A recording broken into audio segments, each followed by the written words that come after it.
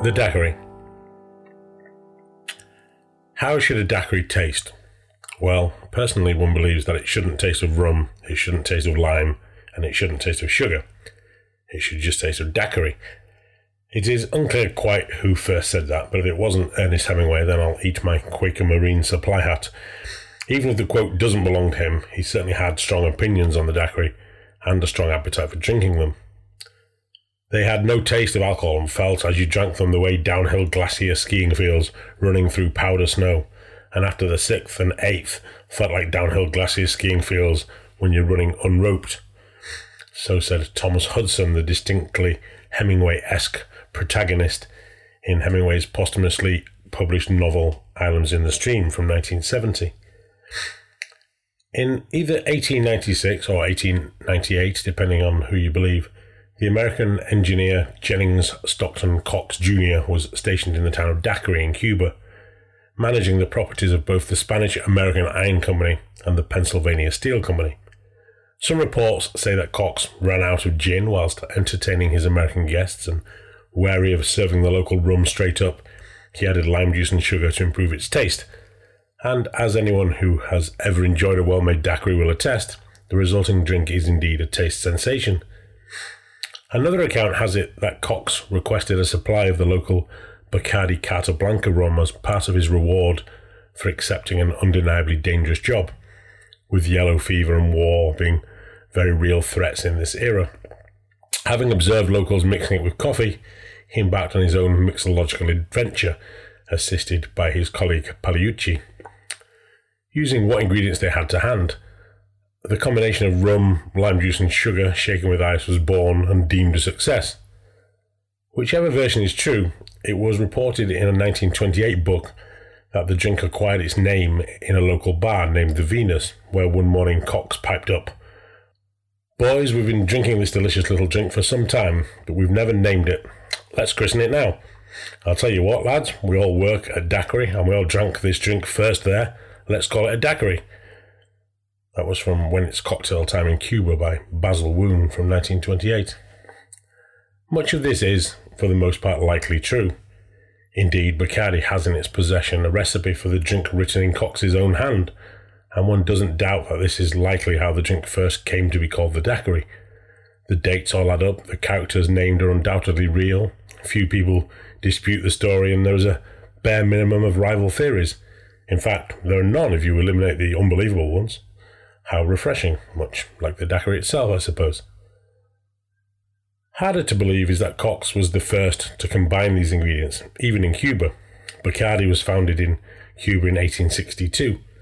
The first shipment of ice arrived in Cuba in 1807, courtesy of pioneering ice merchant Frederick Tudor, and throughout the 19th century, Cuba had been one of, if not the largest, producers of sugar in the world, and lime juice would have been readily available. Cox's original handwritten recipe appears to call for lemons, not limes.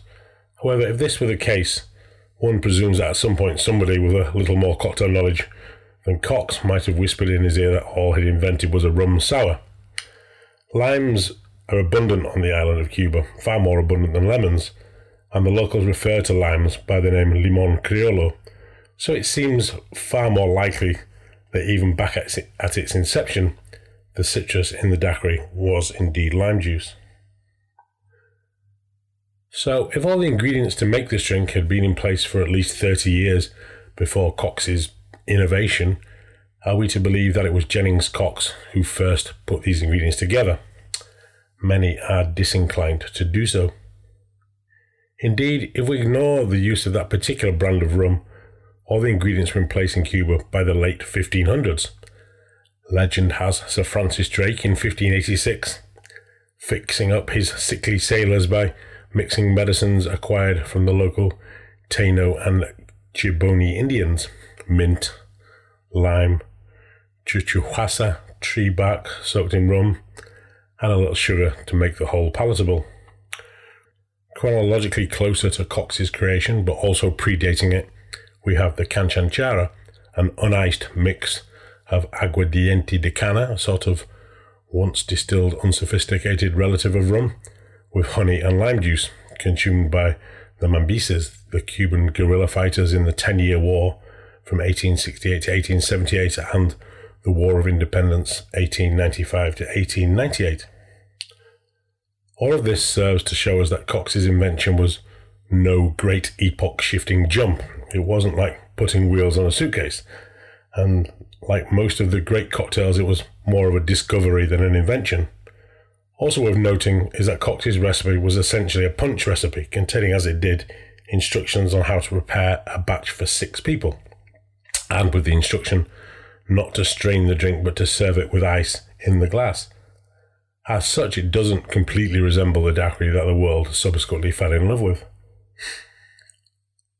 More pertinent to our story is the arrival of the USS Minnesota, commanded by Charles H. Harlow in Guantanamo, Cuba in 1909. The captain, accompanied by the ship's medical officer, Lieutenant Lucius W. Johnson, toured parts of the island and was entertained by none other than Jennings Cox himself, who served his cocktail to the visiting sailors and gave them the recipe. Lieutenant Johnson was so impressed by the drink that he acquired a large quantity of the appropriate rum to bring home with him to the United States, where he proudly introduced the drink to his fellow members of the Army and Navy Club in Washington, D.C. From there, its fame quickly spread. Indeed, to this day, there exists a brass plaque in the club celebrating Johnson's propagation of the drink. It didn't take long for the daiquiri to find its way into cocktail books of the era, and by 1913, Jack Straub had a daiquiri, with a G, listed in his Manual of Mixed Drinks. Susie Root Rhodes and Grace Porter Hopkins listed it with more conventional spelling in their The Economy Administration Cookbook the same year. The first big change in the daiquiri can most likely be attributed to Constantino Regalera Vert, a Catalan immigrant to Cuba who started bartending and eventually owned a bar in Havana known as La Pina de Plata, the Silver Pineapple, now famous around the world as La Floridita. Nicknamed Constante and universally recognized by his contemporaries as the greatest bartender in Havana, he is said to be the man who, in the 1930s, first created the frozen daiquiri, mixed in a cocktail shaker with mechanically chipped ice. Constante would be immortalized forever as Ernest Hemingway's daiquiri cantonero of choice, and whose deftness with the shaker was described by British writer Basil Woon. The drink is shaken by throwing it from one shaker and catching it in another, the liquid forming a half circle in the air. It's worth a visit to Havana merely to watch Constantino operate, once again from When It's Cocktail Time in Cuba, 1928.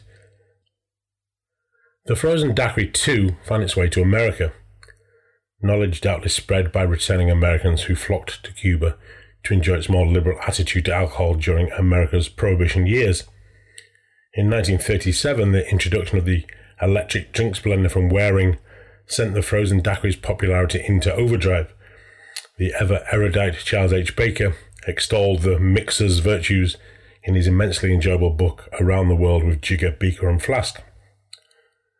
For cooling daiquiris, gin fizzes, making grenadine juice from pomegranates, for 101 unexpected uses, we find this daft gadget indispensable. If this slight paean of appreciation and gratitude to Mr. Waring for his aid to the mixing profession should make even one person beat a trail toward him seeking his mousetrap, that result is amply deserved. Even Constantino was not immune to the convenience of the new gadget. La Floridita became known as La Catedral del Daiquiri, the Temple of the Daiquiri, and Regalera as the Cocktail King, El Rey de los Cocteleros. The title was indeed well deserved. His limes were gently squeezed with his fingers lest even a drop of the bitter oil from the peel get into the drink. The cocktails were mixed but never overmixed in a Waring blender. The stinging cold drink was strained through a fine sieve into the glass so that not one tiny piece of ice remained in it. No smallest detail was overlooked in achieving the flawless perfection of the drink. That was from David Embry, The Fine Art of Mixing Drinks in 1948. Though Mr. Embry may have misunderstood quite why Constantino was so insistent on squeezing his limes by hand, Contrary to what he stated above, none other than Victor Bergeron, better known as tiki bar pioneer Trader Vic, believed that it was the presence of the oils from the lime peels which elevated the daiquiris in La Floridita. I went down to Havana 20 years ago to watch this fellow Constantino make these daiquiris. He had a big pile of limes before him, and whether he was making a daiquiri for one person or 100 people, it made no difference in his care. He picked out each individual lime, cut it with a knife, and squeezed with his fingers to make the drink. I went home and made the drink exactly the way Constantino did.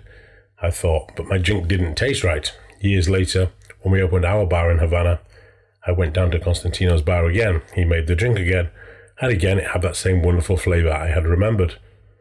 I went to our bar and made the drink, and again my daiquiri didn't taste anything like Constantino's. That night, I lay in bed and thought about that drink. I imagined myself working beside Constantino and making the drink, stage by stage, following every movement of Constantino's hands. And then I stumbled onto what made the difference. I had used a squeezer to squeeze the lime juice, and Constantino used his fingers. By using his fingers, he got the oil of the lime into the drink, and that was just enough of the oil of the lime to give the drink its wonderful bouquet. I went down to my bar the next day and made a La Florida daiquiri that turned out to be exactly like Constantino's.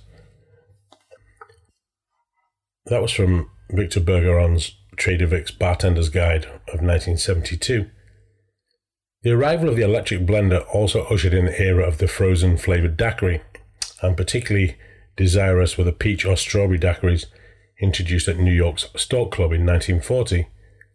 At the same time, Lucius Beebe of the Stork Club explained how the affordable and lightly flavoured Cuban rum appealed to the masses, especially when blended with fruit and sugar, and how clever marketing targeted the drink at wealthy travellers and tourists who had previously discovered it themselves on their travels. With the products first being launched in New York and other centres of style, sophistication and manners, they also certainly helped drive the popularity of the drink. In the 1960s, the daiquiri became synonymous with John F. Kennedy's Camelot years.